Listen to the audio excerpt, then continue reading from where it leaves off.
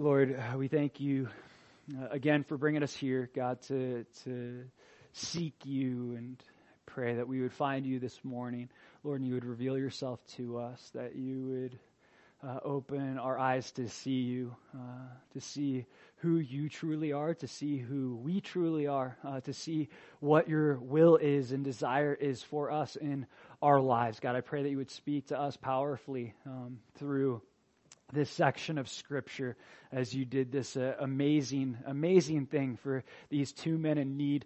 I pray, Lord, that we would be able to relate to and identify with these men, God, and we'd be inspired by your word and compelled by your love and motivated by your Spirit, Lord, and we would leave here different, God, than we came.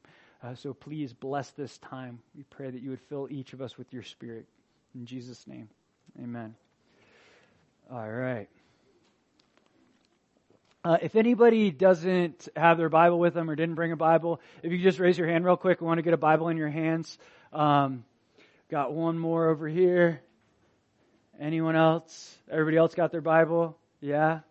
So when I call on you to read a verse, you'll be able to read it? Yeah? Okay. Just making sure.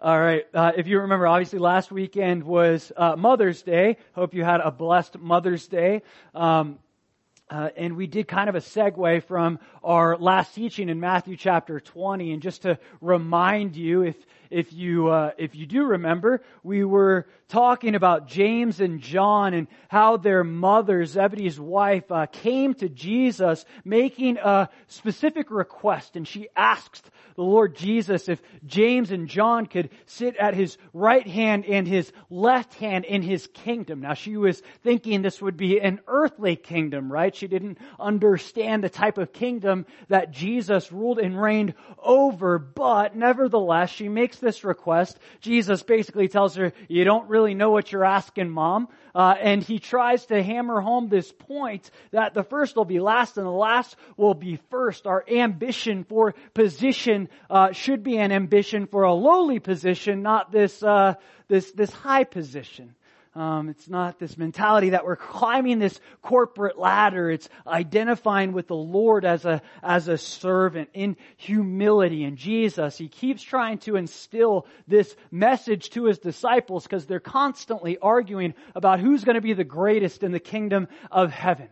So if you remember, they were on their way to Jerusalem when this whole dialogue and conversation took place. Now, this will be the last time the Lord comes to Jerusalem as a man, okay? Next week, we're going to enter into his final week on earth. Now, in this section of Scripture, we'll finish Matthew 20. Remember, he's on his way to Jerusalem. He's going to stop by Jericho, and he's going to have this encounter with these two blind men. And these blind men are going to cry out to Jesus that he would have mercy on them and deliver them, heal them from their blindness. Now, Jesus, being a man, a Lord of compassion, he meets these men where they're at, and he does indeed heal them of their blindness. And these men, they respond like any of us should respond. They choose to follow Jesus. They devote their life to Jesus. See, Jesus opened their eyes and they devoted their lives, which brings me to the title of this teaching, Opened Eyes Lead to Devoted Lives. Opened eyes lead to devoted lives. I'll read it for you, a short little story, then we'll break it down. Matthew chapter 20. Verse 29, now as they went out of Jericho, a great multitude followed him. And behold, two blind men sitting by the road, when they heard that Jesus was passing by, cried out, saying, have mercy on us, O Lord, Son of David. Then the multitude warned them that they should be quiet, but they cried out all the more, saying, have mercy on us, O Lord, Son of David. So Jesus stood still and called them and said, what do you want me to do for you? They said to him, Lord, that our eyes may be opened.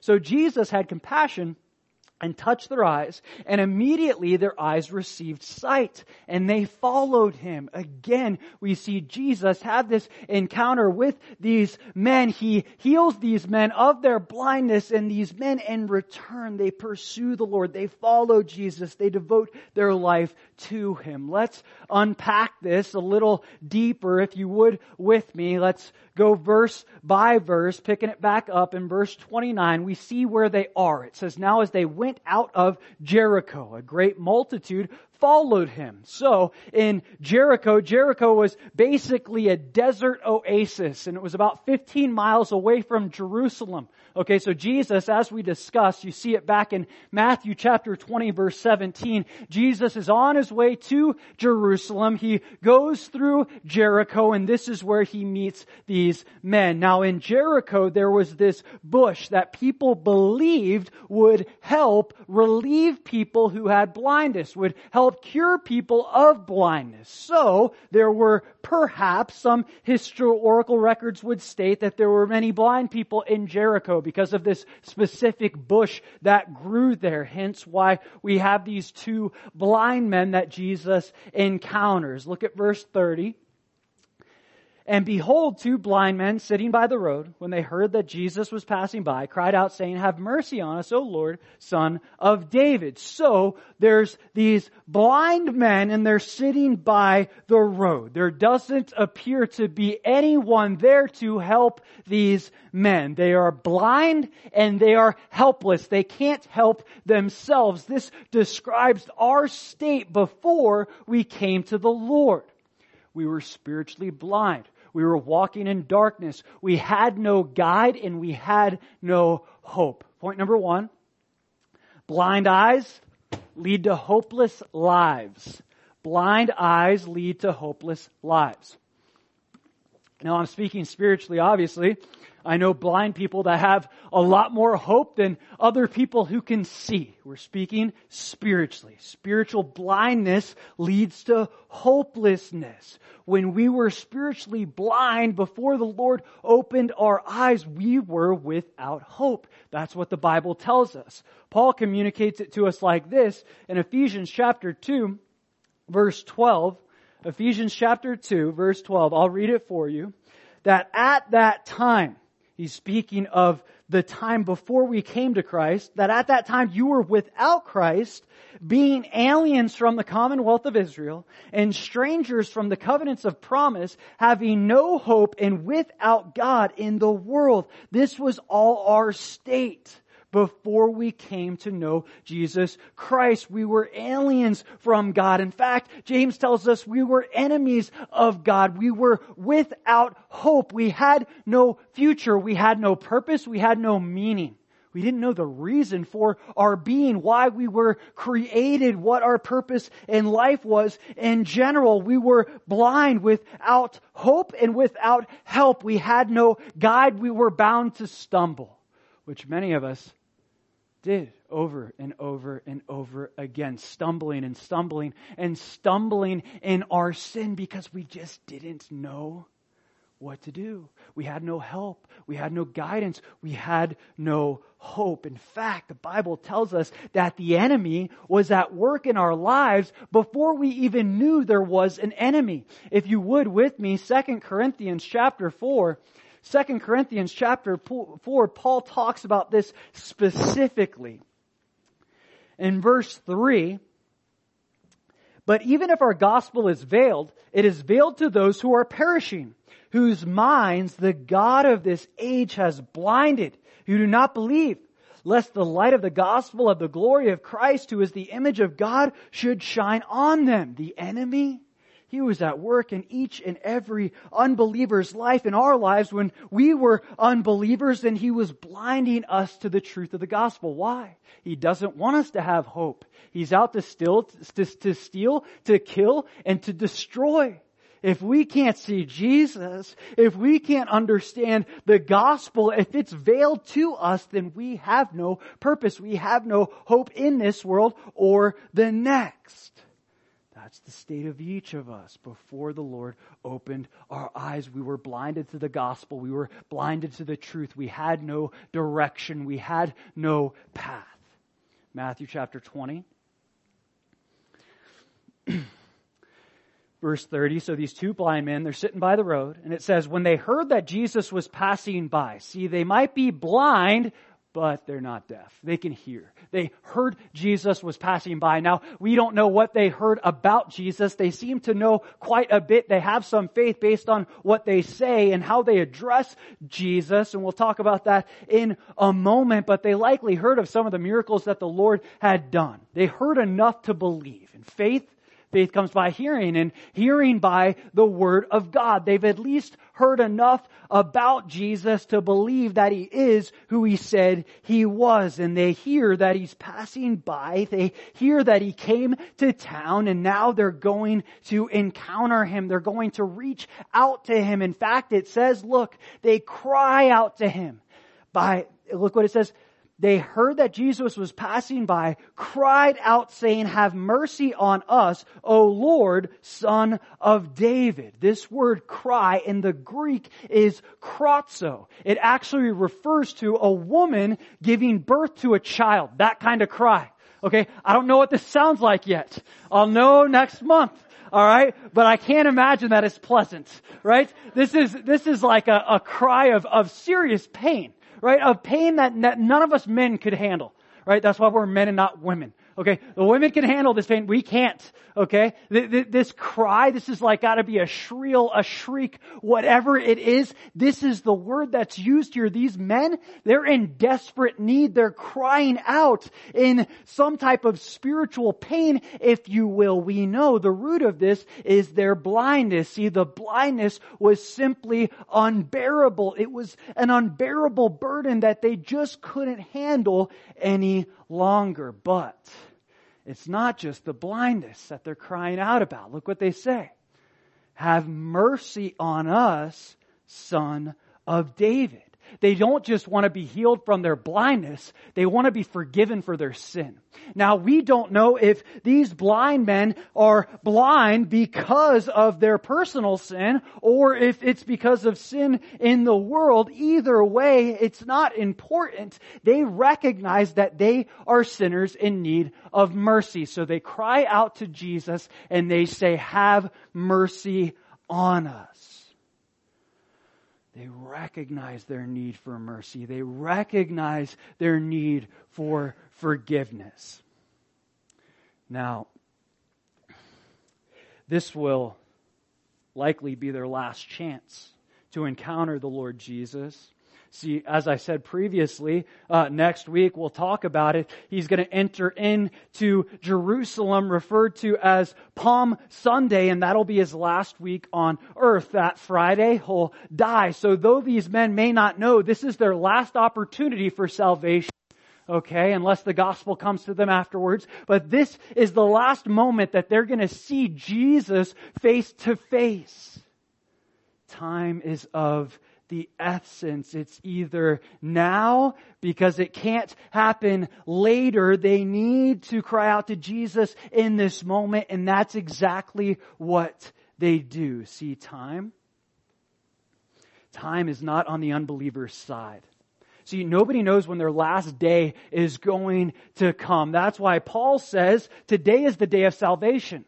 That's why James says our life is but a vapor. It's so short. It's gone in an instant. And none of us know when that last day is going to come. Those of us who are saved, it doesn't really matter, right? We're going to heaven. If today is my last day, great. I get to be in heaven with the Lord Jesus Christ. But for those that are perishing, for those that don't know the Lord, time is of the essence, and any day could be their last day. I mentioned this story on a Wednesday night.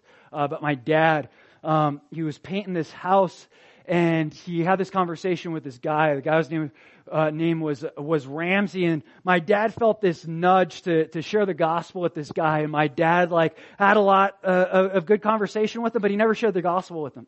A couple days later, they found Ramsey dead in his house. And my dad was broken over, and he's like, oh my gosh, I know I was supposed to share the gospel. I didn't share the gospel, and now this guy's dead, and I don't think he was saved. just by some of the remarks that he made. Ramsey didn't know it was going to be his last day. My dad didn't know, couldn't have possibly known that it was going to be his last day, but God knew it was going to be his last day, and God had my dad there for a reason. Now my dad, he learned a lot through this, and I've learned a lot through his experience. The point is, the unbeliever, again, time is of the essence.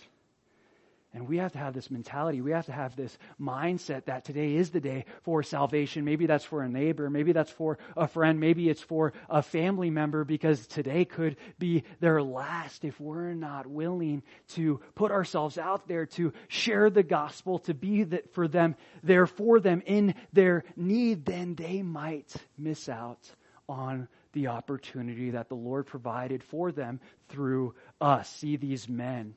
Though they may not know that Jesus is going to be dead in a week, they seize the moment. They see Jesus Christ and they take advantage of the opportunity. They cry out to Him in their need, and the Lord is going to respond to their need. But look what they say. Look how they refer to Him. Have mercy on us, O Lord, Son of David. O Lord, Son of David? Well, Son of David, that was a title specifically for who? The Messiah, right? The Messiah would come from the line of Judah, specifically through David and his lineage. So them calling Him the Son of David, David had died 1,000 years ago, they're saying, Jesus, you're the Messiah. See, these men were blind. They saw something that many others didn't see. They saw that Jesus truly was the Messiah. Though they couldn't see physically, somewhat their eyes were opened spiritually, and they recognized that Jesus was the Messiah. So they're not just crying out that the Lord heal them of their blindness. They're literally crying out for a Savior. Lord, I need mercy. Lord, Son of David, you are the Messiah. I need salvation. That's the heart of these men, and the Lord is going to respond. But look what happens in verse 31, if you would with me. Matthew chapter 20, verse 31. Then the multitude warned them that they should be quiet. Now this multitude, these people are following Jesus. These followers of Jesus tell the blind men to be quiet. Literally, these followers of Jesus are a barrier between them and Jesus. They're preventing these blind men from coming to Jesus. At least they're trying to.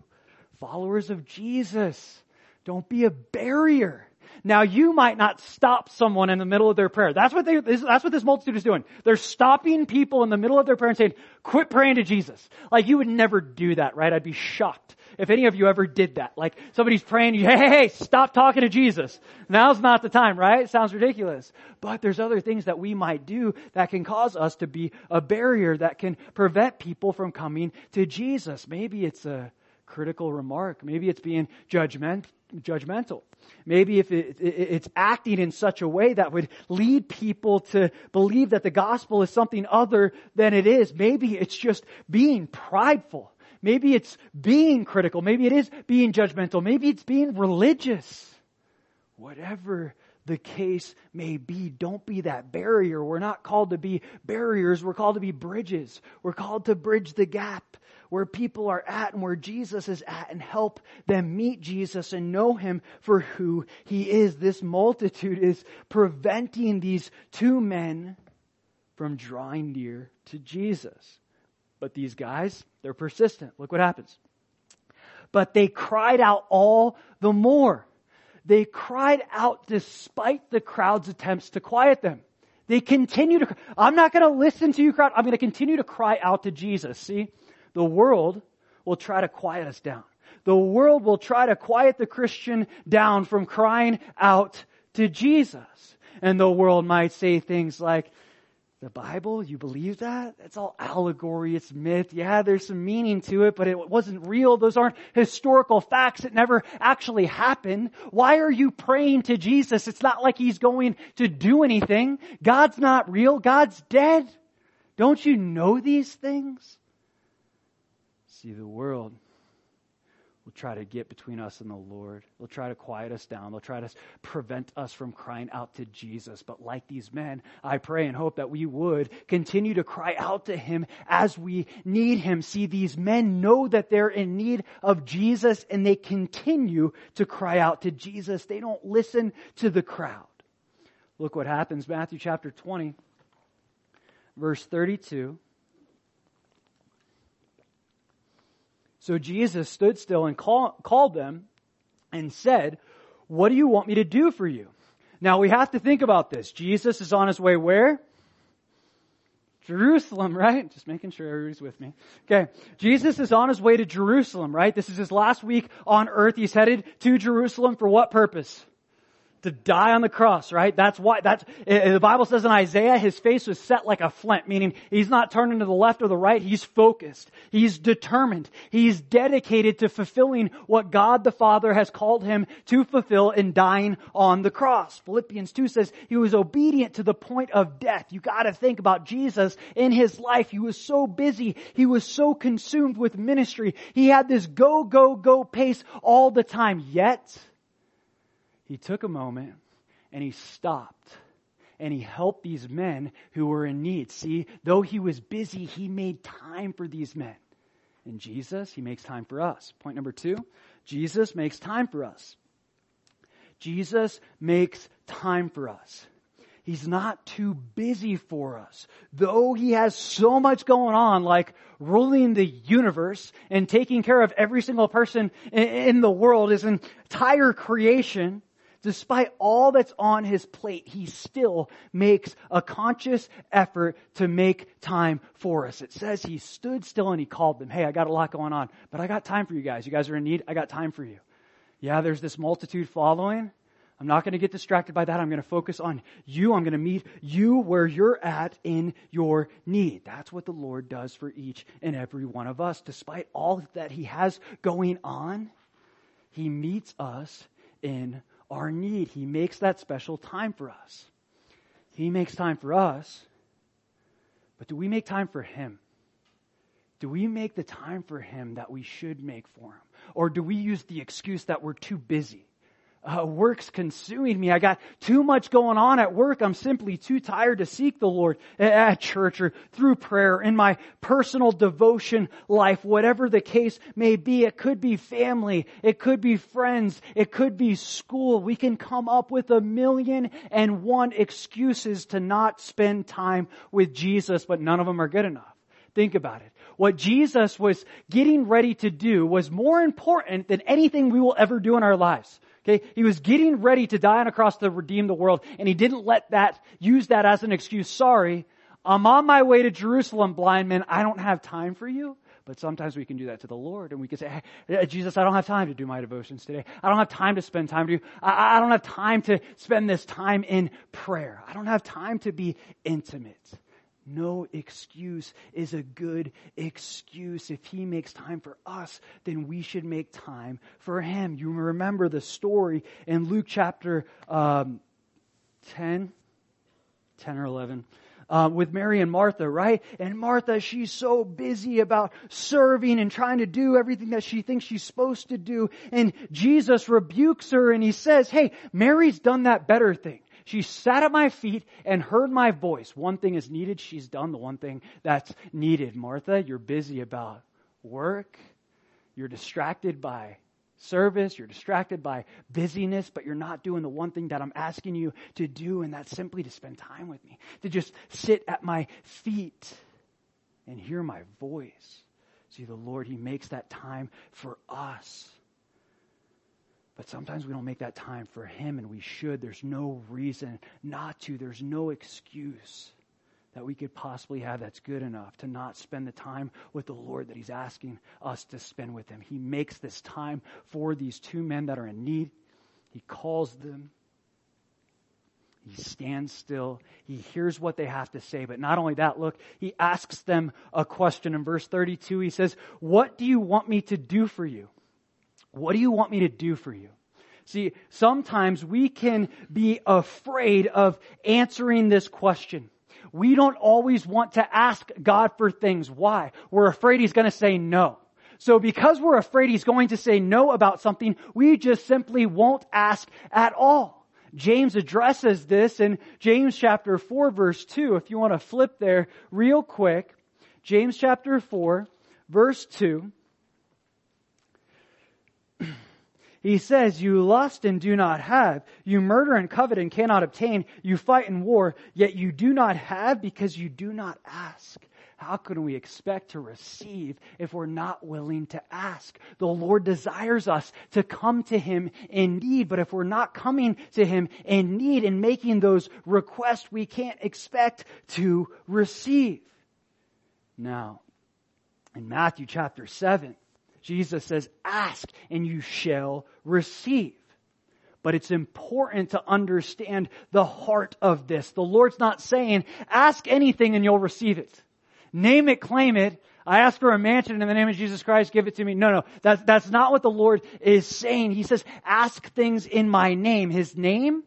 Well, that's His character. Ask things according to my character. Ask things that Jesus would ask. Pray prayers that Jesus would pray, not out of selfishness, out of a spirituality, out of need, out of sincerity, out of purity. When we ask those types of things, the Lord is sure to answer. But again, it has to be out of that pure heart. It can't be out of that selfish desire or that carnal desire. If you're looking in James chapter 4, he addresses that specifically in verse 3. And he says, you ask and do not receive.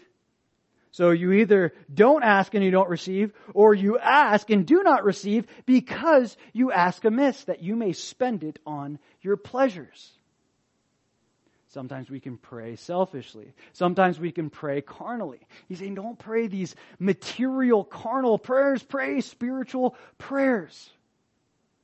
When we're praying spiritual prayers, when we're coming to the Lord in need, with the right heart, those are prayers that God wants to answer. He desires to answer.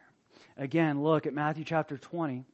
He asks them the question, what do you want me to do for you? Jesus never asks a question that He doesn't know the answer to already. Okay? If Jesus is asking a question, it's not like because He's like, what's the answer? No. He's asking a question because He knows the answer and He's trying to lead the person to truth. Specifically in this case, He's asking this question to produce something in these men. He wanted them to ask for help. He wanted them to be specific in their supplication. Yes, they cried out for mercy. Jesus says, yes, you need mercy. Be specific. What do you want me to do exactly for you? Get real with me. Make a serious, specific request. What do you want me to do for you? See, Jesus will sometimes ask us what it is that we want for Him so that we can learn to lean on Him. See, these men, they had to come to Jesus in humility, in need, asking specifically what they desired, what they wanted. But sometimes that can be hard for us. Sometimes we can struggle with asking for help. Do you find it hard to ask for help? Maybe not from the Lord, sometimes from the Lord. Lord, I want to ask for this, but I don't know if I should, yada, yada, yada. I don't want you to say no. But sometimes we have a problem with, maybe it's not with the Lord, maybe it's with other people. Do you have a problem with, do you struggle with asking other people for help? Or you got it. You're good. You got this life. You can take care of it on your own, right? You're good. You don't need help. You just do this solo. No. That's why God created the body of Christ, so that we learn not only to lean on Jesus, but also to lean on the body of Christ, that in humility we would ask for help. See, pride prevents us from asking for help, but humility, when that's produced in us, we will ask for help. Jesus, He's producing an extra measure of humility in these men. What do you want me to do for you specifically? I want you to ask me, and I want you to be specific in what you're asking. Look what happens. Matthew chapter 20, verse 33. They said to Him, Lord, that our eyes may be opened. They wanted to see. Makes sense, right? They were blind and they wanted to see. There was a blind person in here right now, and I said, do you want to see? They'd probably say, yes. But now if we talk spiritually, There are many people who are spiritually blind and they don't want to see. They would rather not see. They would rather live in darkness. Why? Well, Jesus says that men love darkness. They love to live in darkness. They love their sin. It's comfortable. It's whatever. And they desire that over walking in the light, over walking in truth. I don't want to see.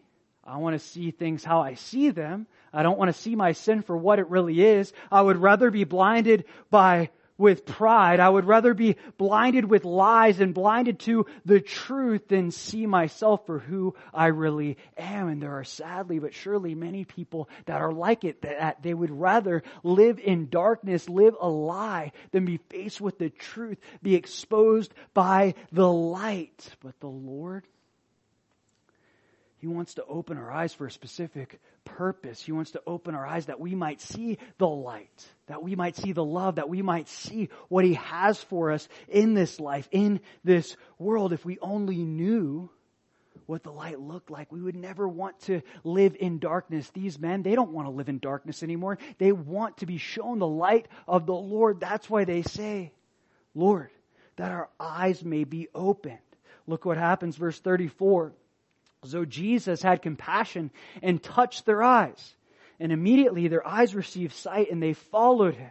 So Jesus, He has compassion on these men. He has pity on them. His heart goes out to them. Not only does Jesus have compassion, He sympathizes with them. Not only does He sympathize, He empathizes. In Hebrews chapter 4 verse 15, the author of Hebrews describes the type of high priest that we have in the person of Jesus Christ. And he says this, I love it. For we do not have a high priest who cannot sympathize with our weaknesses, but was in all points tempted as we are, yet without sin. Jesus, not only is He our God, but He's our high priest. And not only that, He knows what it's like to be a man.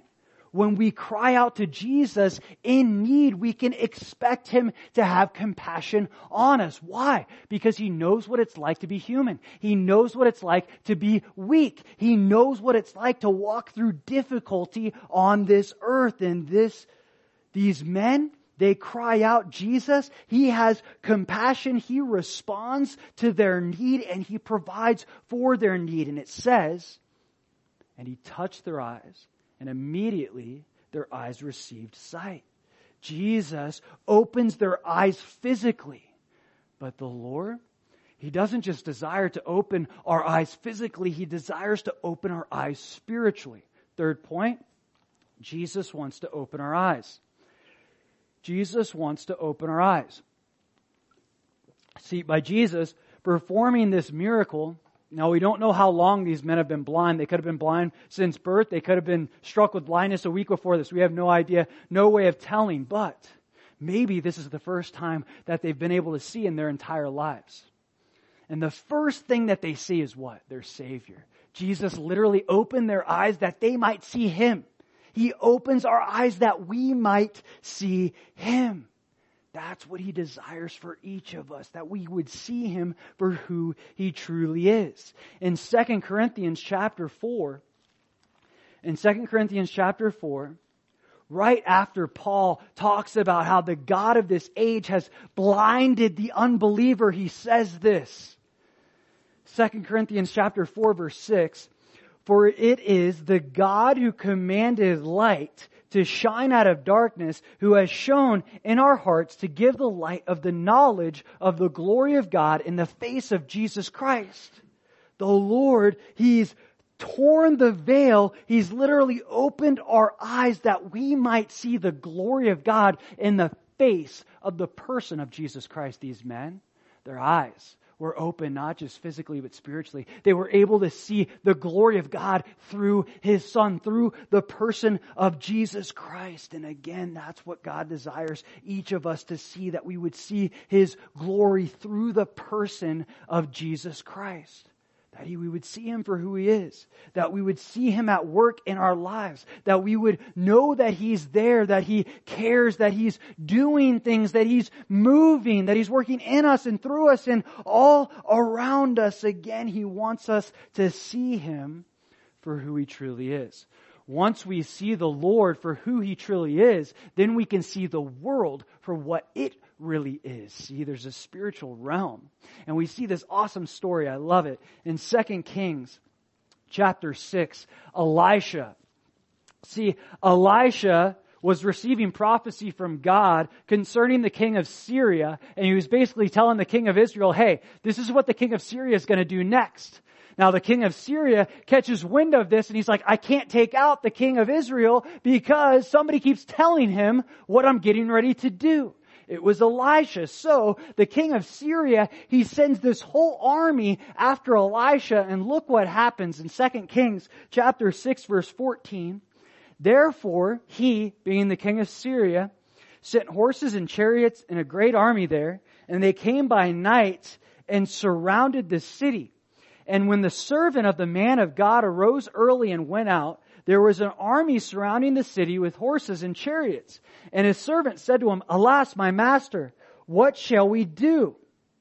So he answered, Do not fear, for those who are with us are more than those who are with them. So we see Elisha's servant, he's terrified.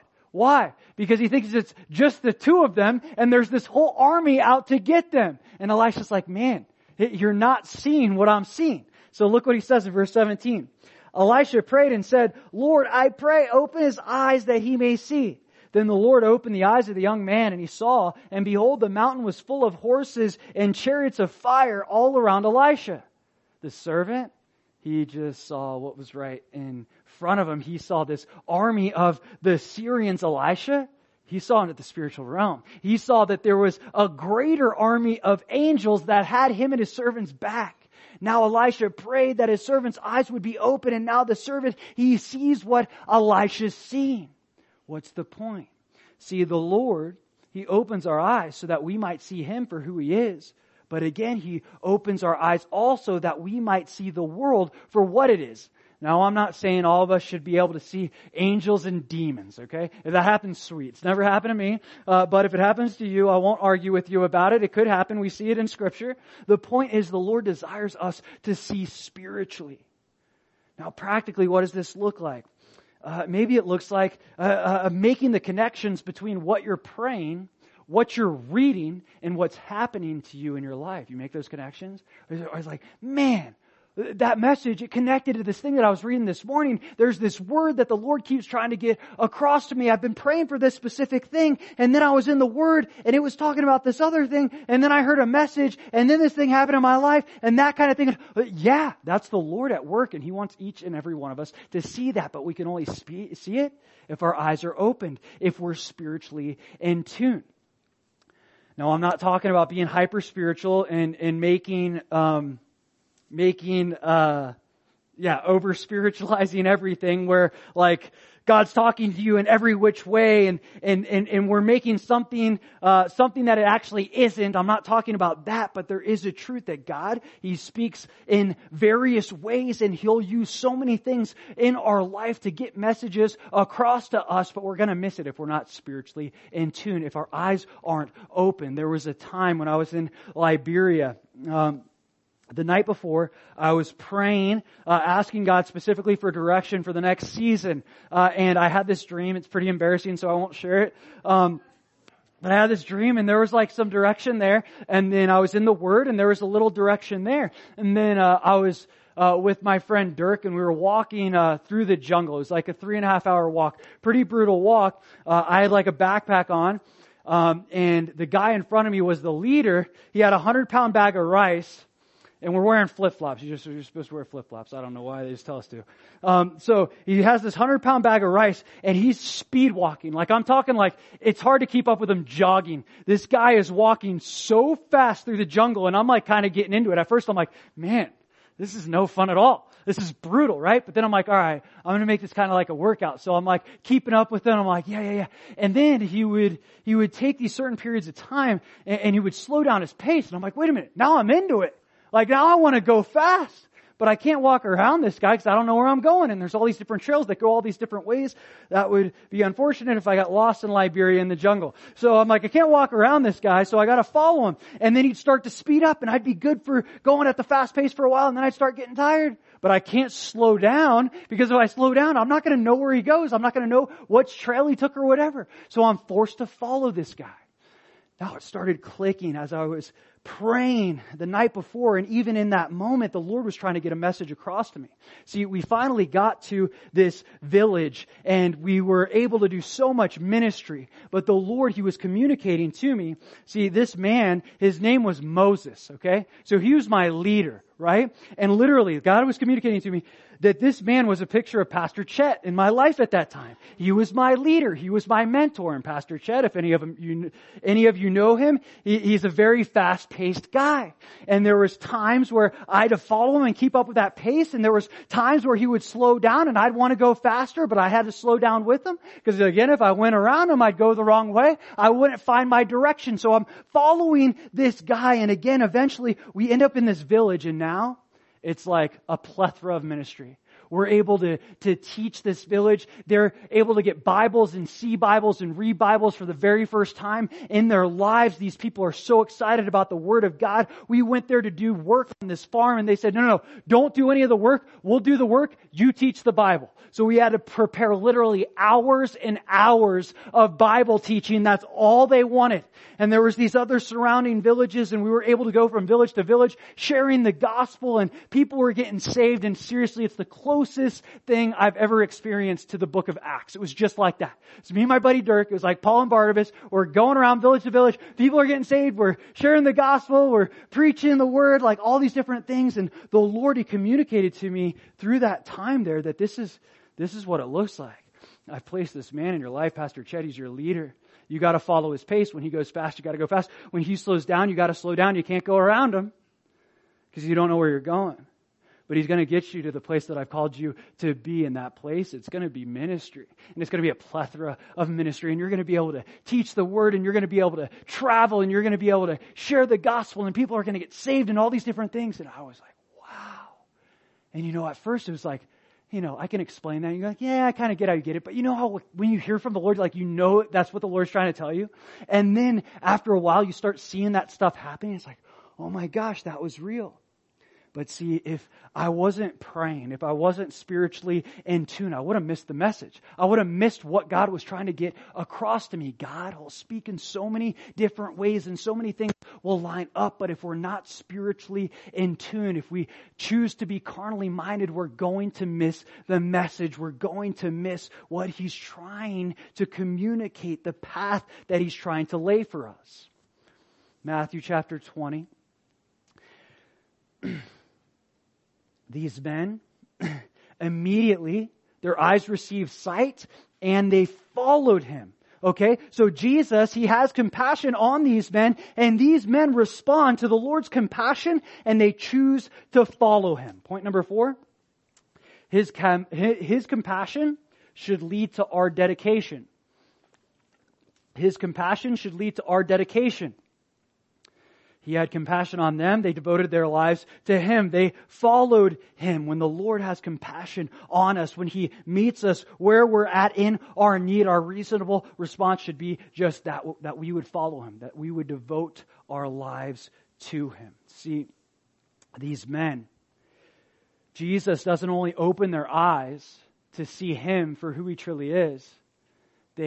He opens their eyes that they might know, that they might see what God's will for their lives is. See, the path was made clear. Not only were they able to see Jesus for who He was, they recognized, they knew the purpose in their life was to follow Jesus. See, the Lord opened their eyes to see His will for their lives. They saw it, they got it, and they chose to follow the Lord. That's what the Lord does for each and every one of us. He wants to open our eyes, not just so we can see Him for who He is, but so that we could see our purpose in this life. That our purpose truly is to follow Jesus. Regardless of where we work, regardless of what our family looks like, regardless of where we live, our purpose in life is just that, to follow Jesus.